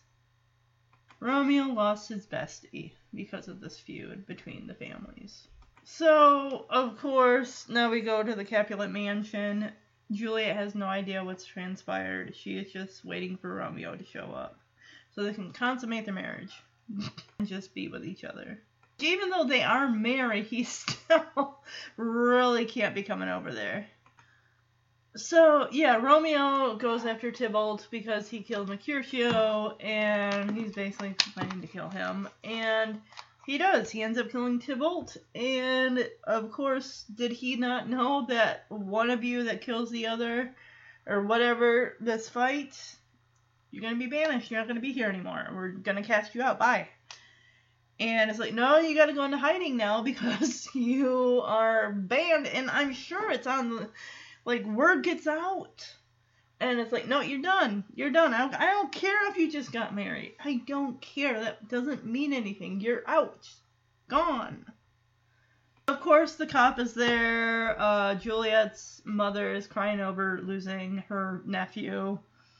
And the cop is all like, where is the person who did this? He's out. Gone. Goodbye. He is not welcome in this city, in this country. None of it. Yeah, the cop on a bullhorn, so everyone hears Romeo's now banished. He's gone. So, Romeo's getting patched up. The priest is helping him out, and he learns of banishment. Like, you're out. Verona, not Venice. So basically, yeah, it's just saying, like, hey, she's upset right now. She's mourning her cousin. She knows you killed him. And... they said, we're going to go away for a bit, but tonight you're going to be with your wife, but you got to be out of there before the sun rises. That is key. We're going to put you up somewhere, you're going to hang out until things blow over, and eventually, you know, maybe whatever that guy, police officer, or whatever he is, chief of police, will come to his senses and maybe change his mind. We don't know. We can hope. He's going to sojourn in Mantua. Not sure where that is. So, Paris is there with some roses, and her mother comes down like, hey, she doesn't want to see anybody right now. She's really depressed. She's upset. And Paris at least understands, like, yeah, I mean, she's mourning right now. There's no time to really woo her. She's not in the mood. And Juliet's dad says, well, she loved her cousin very much. So she's like, look, I'll get back with you. I'll take the flowers up to her. She's just, tonight's not a good night for her. Of course, is wondering, why did Romeo kill Tybalt? They didn't even share a scene together. But then again, we don't know the back history prior to this. So they could have been very close growing up. Who knows? But Romeo appears in the window. So they're going to have their husband-wife time. With him being injured... you know, broken ribs, and then he's got a, like, I don't know, his arm is cut or what have you, because he's got a bandage on his arm. Oh, wow, they're really pushing this. Like, hey, Paris, guess what? I scheduled a day, you're going to marry my daughter. How's Thursday work for you? Is that good? Good, great, because that's going to happen. Oh, wife, tell Juliet Thursday she's going to be married to this guy. And I'm thinking, he's already married, though. I don't think you can do that twice. We see Balthazar, Jesse Bradford, sleeping in his car. Probably, you know, he's ready to get Romeo out of there. The idea of candles at the foot of the bed and those sheets being nearby, I'm just like, wow. That room would be ablaze. That is a fire hazard, 110%. So Romeo wakes up with a shock. It's almost like he's forgotten what happened, and then he remembers, oh yeah, he killed Juliet's cousin. And then he's like, oh crap, I gotta go. And she doesn't know why he's gotta leave so soon. Like, oh wait, I thought we could hang out a little longer. No, he's gotta go. In fact, he probably should have been gone a couple hours ago when it was still dark.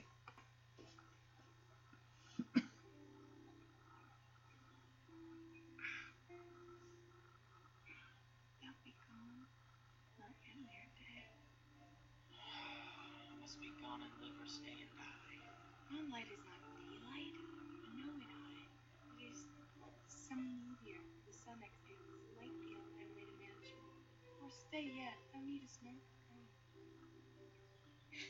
Well, let me be taken. Let me be put to death. I have more care to stay than will to go. Come, death, and welcome. Juliet wills it so. Release my soul. Let's talk. It is not day.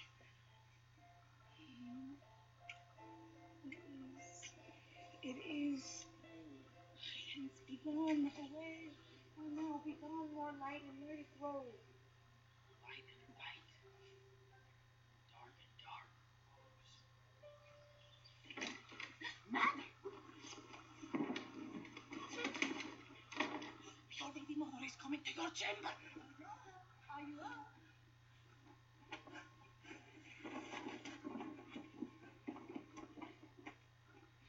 The window, let day in, and let light out.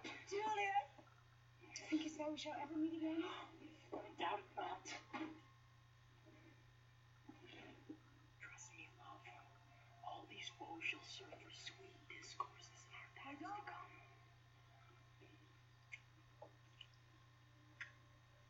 Julian!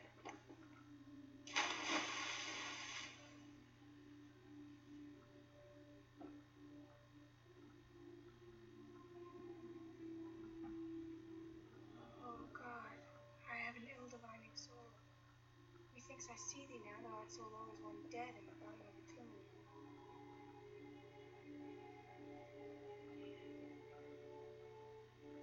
Oh fortune, fortune, be fickle fortune. For then I hope thou will not keep him long, but send him back.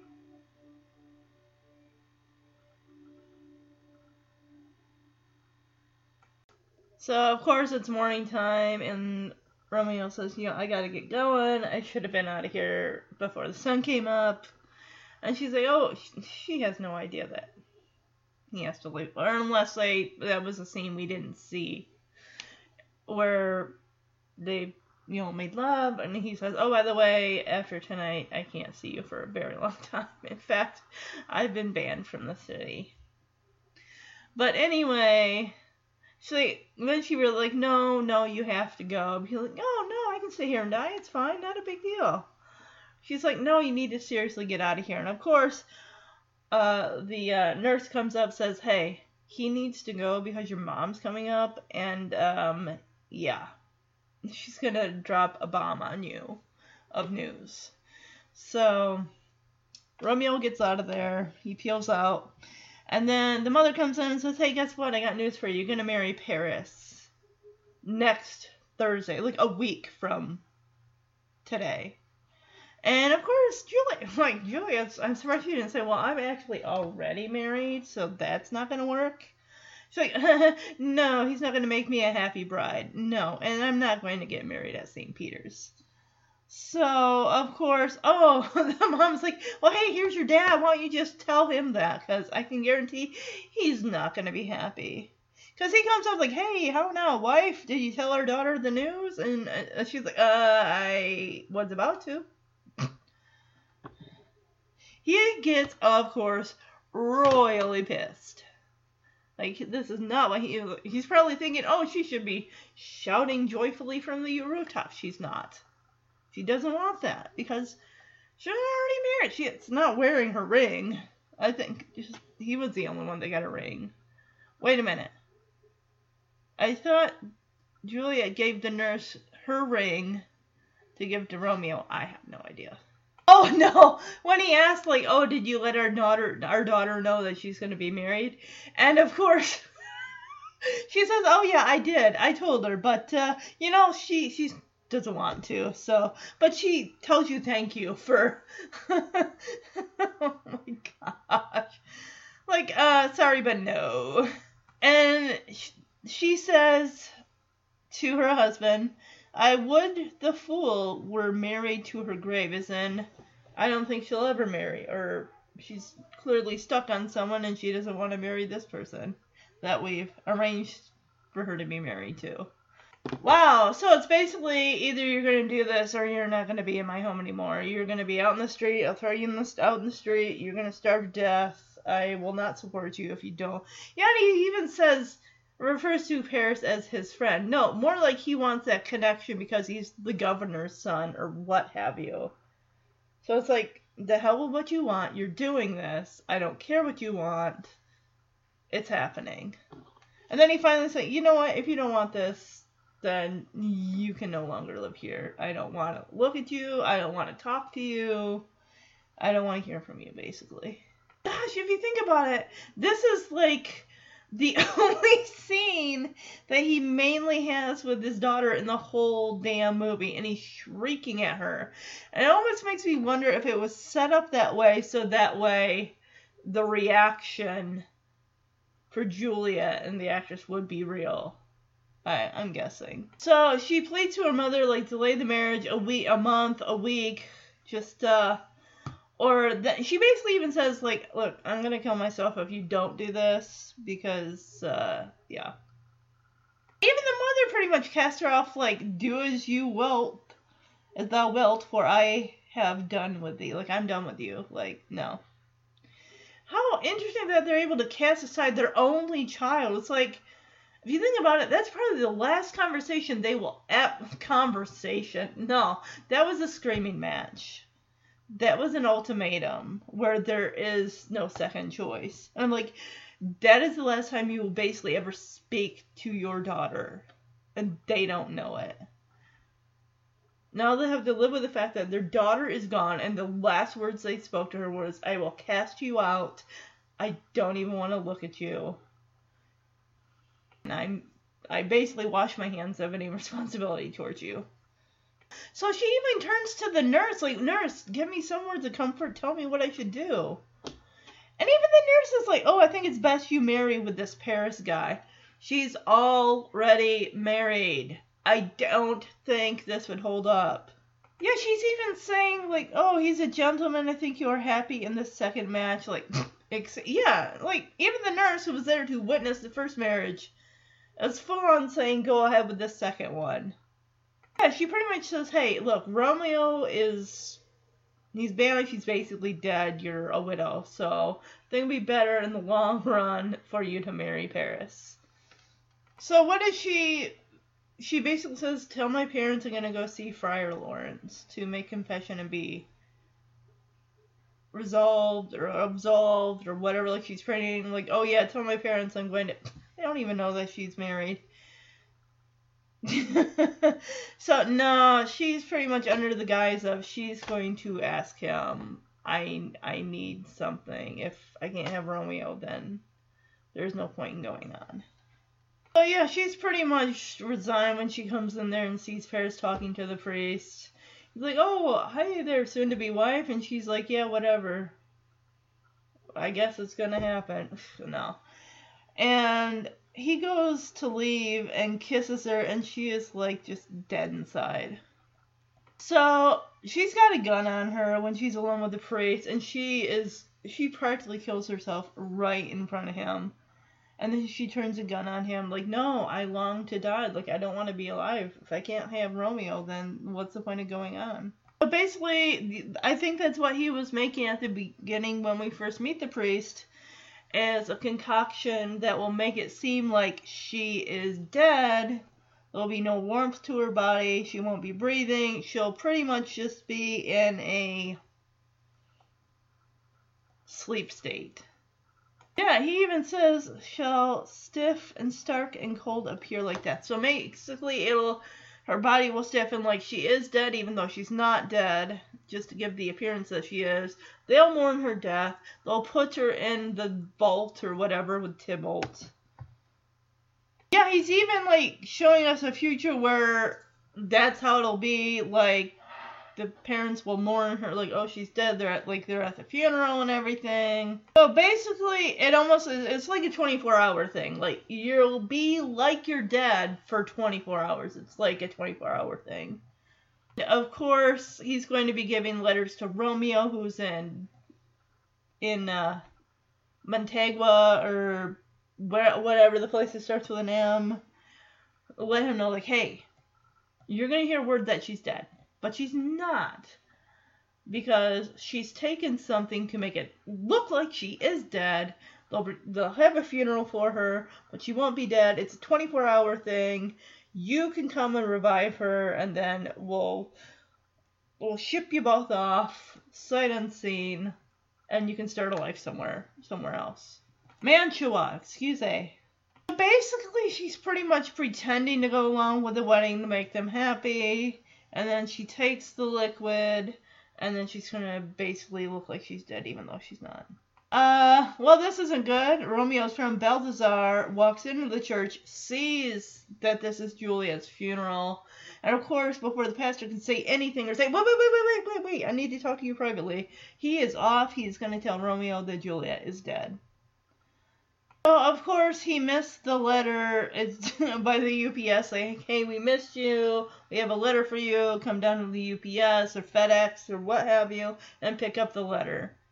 Apparently, it's windy there, too, because the we missed you thing that they left is not on the ground, and he just stepped on it. So, he sees Balthazar is there. He's like, hey, my buddy, how's my girl? How's my wife? And he is so excited, and then he just sees Balthazar, like, Jesse Bradford's, like, crushed, like, crestfallen expression. And he's just like, oh, shit, what happened? How now, Balthazar? Dost thou not bring me letters from the priest? How doth my lady? Is my father well? How doth my lady Juliet? For nothing can be ill if she be well. She is well and nothing can be ill.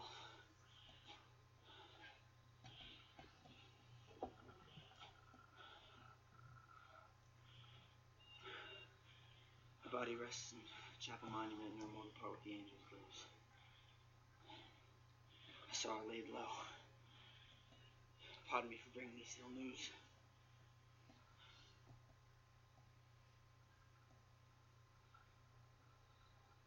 Is it even so?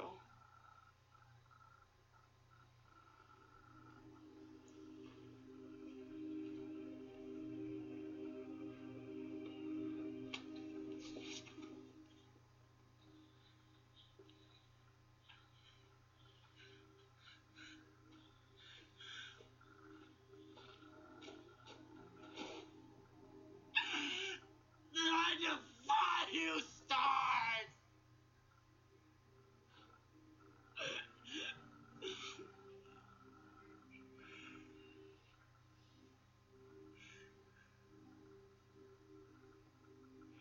Juliet! Juliet!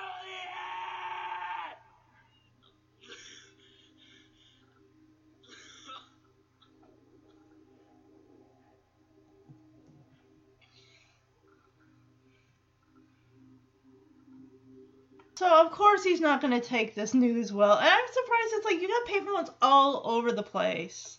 You could have, like, called him and, like, hey, he's telling me this. Are you sure? Because, I mean, I don't think he's got reason to doubt his friend is lying. Like, oh, yeah, I don't believe you. Let me call the priest because I've known him longer than you. So I kind of want, yeah. But, of course, if that were the case, then we wouldn't have had the ending we had. Of course, Romeo's heartbroken. He's screaming out her name. This is like a dusty wasteland with trailers and, like, goats hanging around. So he goes and takes the car and he peels out of there. It's like, no, I need to see this for myself, okay? I know I'm not supposed to go back to Verona, but I'm going there anyway. I don't care what anyone says. He wants proof that she is dead. Don't understand why he would write a letter. You can't tell this guy he's the one in contact with Romeo the whole damn time. It's like, hey, you're the one who's passing messages back and forth. Just save yourself the time sending a letter even via FedEx. And he wasn't, I don't know what Romeo was doing that he couldn't get that letter. I don't know, maybe he went and got some groceries or something. He had to stock up his trailer. But he wasn't there. And it's like, no, you got this guy who's going on to see what's going on, and he's going to give information to Romeo. The priest could have just used him as an info mule and just sent him back and forth. You know, he was already there getting info anyway and seeing how things were going. Could have just said, hey, this is the deal. Keep it up the deal. And give him a heads up so he knows. This is the plan. This is what's going on. Granted, the ending would have been very much different if that were the case. And of course, I mean, this Balthazar knows he's not, Romeo's not in his right mind. Like, hey, you got a gun, you're gonna steal my car, I'm gonna be stranded here. And usually, yeah, when you're upset, sometimes people will do things that they wouldn't normally do under extreme circumstances. Like, they're stressed out. That's why you don't make rash decisions when you're upset, because you will regret them later. Even the damn letter! He could have given the kid the letter to give to him! Save a stamp! He's pleading, well, did the priest not give you a letter? He didn't give you a letter? Why not? Ugh. Basically, now that he knows, Juliet's dead, so he's gonna end his own life. Like, that's the only way we can be together is in death. The kid is going with him. Oh, I don't know. I thought he just took Romeo took the car and, took off and left him there. In that desert wasteland with those trailers and those goats. So, of course, he's now in Verona. We got police. We got helicopters circling the area. They see he's back. We got the priest who's taking a nap. He's counting down the minutes until Juliet awakens. This guy's sweating bullets. It is hotter than Hades. It's apparently this Verona city is the surface of the sun hot and it's supposed to be summer apparently too. So I don't know how hot it gets there. But he is in a greenhouse. So that is probably another reason why he's literally beads of sweat just pouring down this priest's face. Of course he's calling FedEx and asking, did you deliver my letter to Manchura or whatever the city is called? Mantua? And they're like, yeah, I got a thing, and he wasn't home, so they couldn't deliver it. It's a letter, for crap's sake. It's not like something expensive or breakable that you have to sign for. So here we go. We got Emmett Walsh, the guy who was in the beginning of the movie in the pool hall. He's got a double-loaded shotgun or double-barreled shotgun. Romeo's trying to buy something to kill himself with, some type of take the weary the life weary taker may fall dead. So basically, yeah, I got the drugs, but apparently, according to Verona law, I could be killed myself because I'm selling them to you. It's illegal. I can't do it. He's got some bills folded over, here's my money, take it, I'm good for it, just give me what I need to be with my Juliet forever in the afterlife. It's look, I know you're poor, you told me, here's the money, I know and just cause you can't do this because you have, your reasons, beliefs, what have you, you're going against your good sense, but here I'm paying you so you won't be poor anymore. This literally looks like liquid pee. It's some yellow substance. Whereas what Juliet took was blue. It came from those plants. What is the priest drinking? Alcohol? He's hitting up shots from his plants. Whatever liquids he's getting from them. So, and then the guy is Emmett Walsh has got the bluest eyes. I don't know whether it's the lighting, but good golly. He says, drink it off, and if you had the strength of 20 men, it would dispatch you straight. And of course, Romeo's great, here's my money. Thank you. Goodbye. So, of course, again, the chief of police, whoever he is looking for him. Balthazar's sitting in the car. It's dark. I was let's go. Time is of the essence. We got to get out of here. Let me drop you, and then I can get out of here before I'm questioned by the police. Because now Balthazar is a accomplice. So he's basically trying to send another letter through FedEx. He doesn't know that Leo's even back in town. And he is time literally, because she is going to literally be waking up shortly from this thing. It was a 24-hour drink. Or a 24-hour what have you. Of course, he's saying his goodbye to Balthazar, saying, hey, look, live long and prosper, you know how they say. He's quoting Star Trek. Farewell, good fellow. Does this guy know that Romeo is basically going to die? This is the last conversation I swear we will ever have. So, he must have a premonition. He and the priest both have premonitions of the future. Because he said, I had a dream, premonition, where I'm walking in a lit area with crosses and you can't see the rest of it. It's like, honestly, it makes me think that in dreams sometimes we do have bits and pieces of the future that when we get to that point, that's what that deja vu feeling is, because it's like you remember that moment but you hadn't lived it yet. So he's right outside the vault. He's got the security guard held him at gunpoint. It's like, and there's cops all around. They all got their guns pointed. He basically takes the security guard as a hostage until he gets into the vault and locks the door.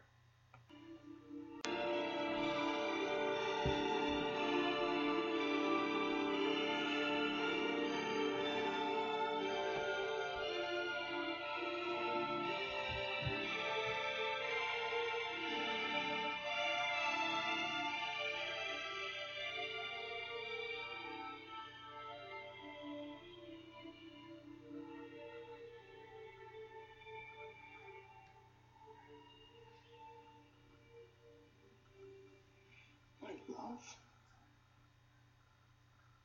My wife? Death that hath sucked the honey of thy breath hath had no power yet upon my beauty. Thou art not conquered.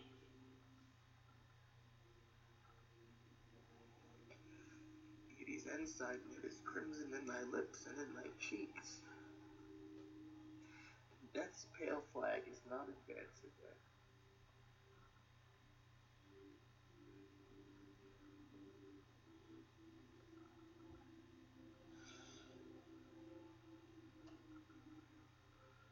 Juliet, why art thou yet so fair? Shall I believe that unsubstantial death is amorous? Keeps thee here in dark to be his paramour?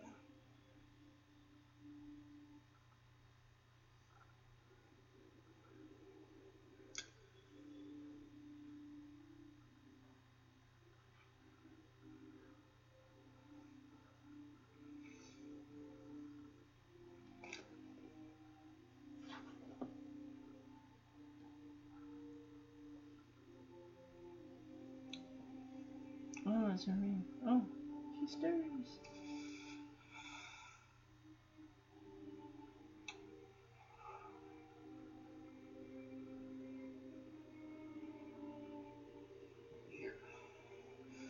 Here while I set up my everlasting rest, and shake the yoke of inauspicious stars from this world-weary flesh.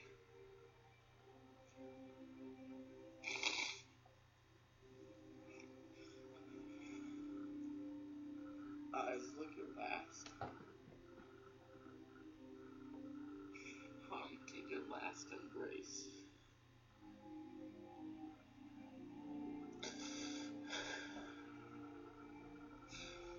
With lips, owe you the doors to breath. Seal with the righteous kiss.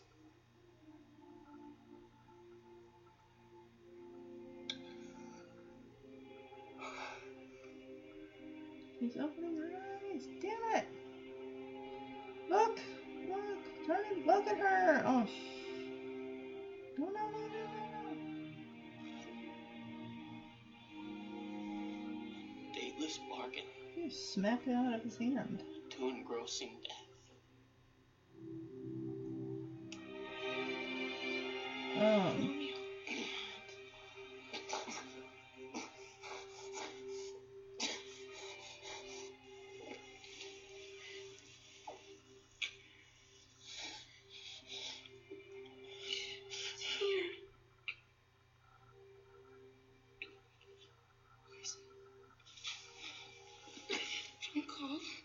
have no friendly job to help me after.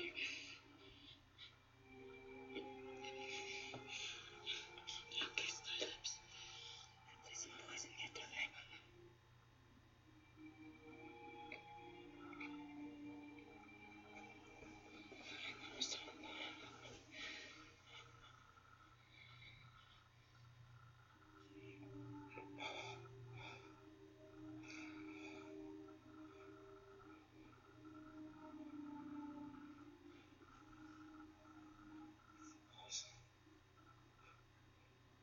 What do you think it is?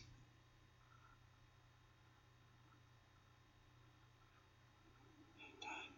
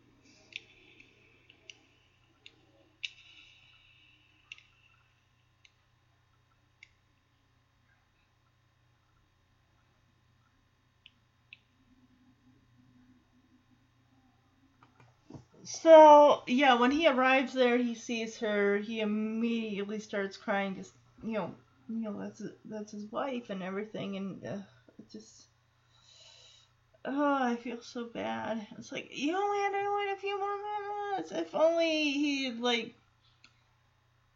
given a little more time, stalled a little bit longer. They're so close. And the fact that as he's, talking to her and saying goodbye and everything, and her hand is, slowly moving, but he's so just ready to end it and be with her, eternally, that he doesn't even his brain does not even register it. And even as he kisses her eyes slowly open. She sees him, and she smiles and goes to put her hand on his face right as he is tipping back that vial of poison. And the look when he just, turns and realizes that she's not dead.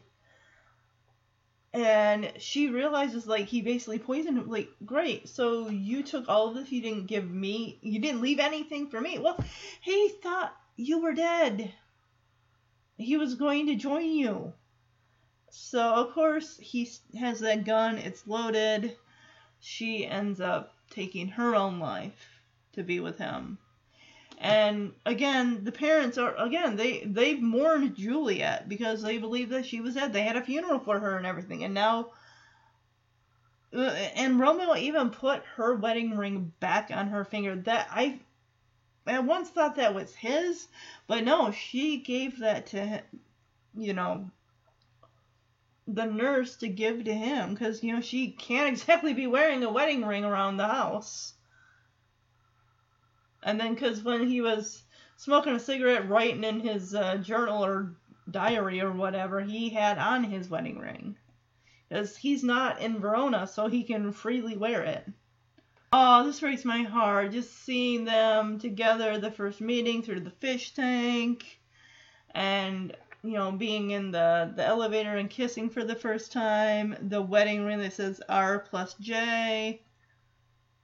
I love thee. Oh, you know, him and her in the morning after they had been together, and just their smiles and how happy they were.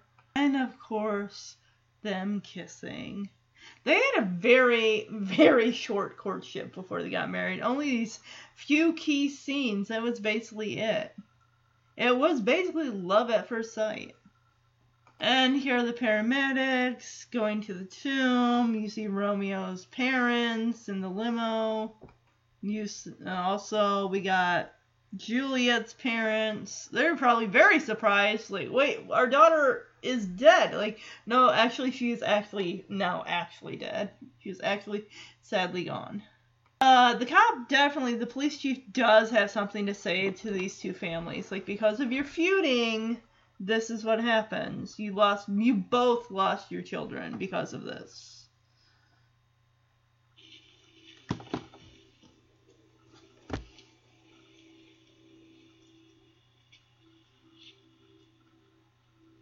See what a scourge is laid upon your hate. That heaven finds means to kill your joys with love. And I, for winking at your discourse to have lost a brace of kinsmen.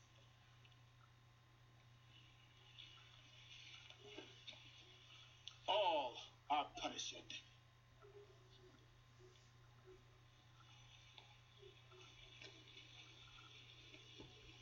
All are punished!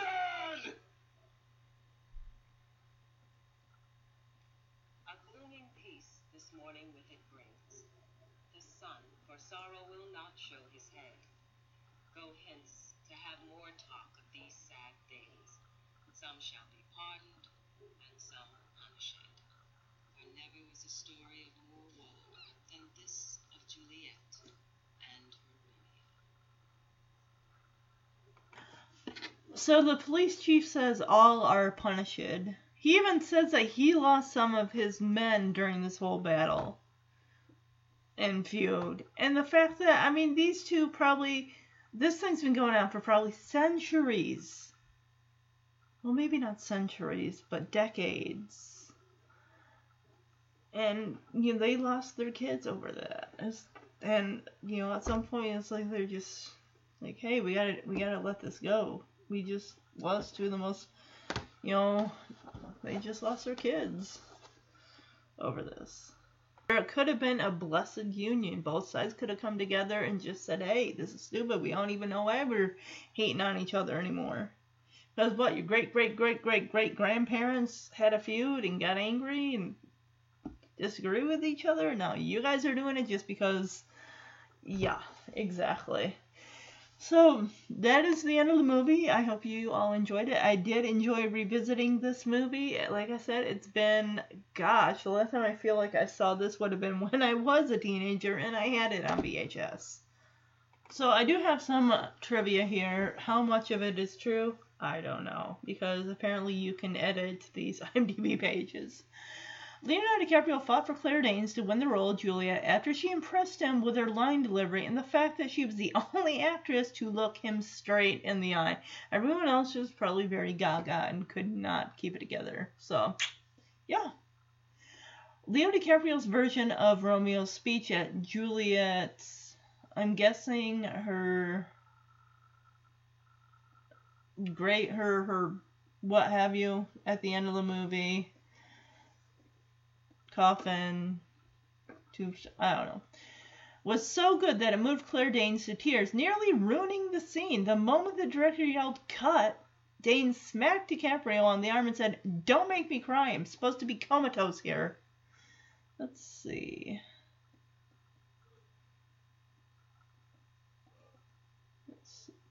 Just starting to see what else. Claire Danes wears a wig throughout the movie and also had a special aquatic wig for her underwater scenes. Well, I would imagine. Because, I mean, at the time, I think she was still Angela Chase on My So-Called Life, and her hair was short and dyed kind of reddish. Let's see. On Paul Rudd's last day on the shoot, he and Leonardo DiCaprio were on the way to a bar to celebrate when Leo casually mentioned that he'd been considering the lead in a studio film titled Titanic. Being an expert on the great ship's history thanks to his dad, Paul urged Leo to jump at the offer. And we are all very grateful to Mr. Rudd because of that. Apparently, Leonardo DiCaprio was Baz Luhrmann's first choice to play Romeo. Well, of course, it's Leo. Sam Rockwell auditioned for the role of Mercutio, which, interesting, I did not know that. Let's see, is there any... Neil Patrick Harris was considered for the role of Romeo. That, I can't see that. Let's see. There's anything else here. Okay, so apparently it seemed like he took a ecstasy pill, according to the spoilers here on the IMDb trivia. Okay. The several important scenes in the movie have water in them. When we first see Romeo, he is on the beach waiting by the water, and when we first see Juliet, she is holding her head underwater. When Romeo and Juliet first see each other, they are looking at each other through a fish tank. The balcony scene is moved from a balcony to a swimming pool. Mercutio is killed at the beach. When Tybalt is shot, he falls into a fountain. When Romeo comes to Juliet's room, he is drenched from the pouring rain. And when he leaves the next morning, he falls into the pool again. Interesting insight. Alright, so I hope, again, you all enjoy the review. I hope you have a wonderful birthday, Nicole. And all of you have a good weekend. Bye-bye.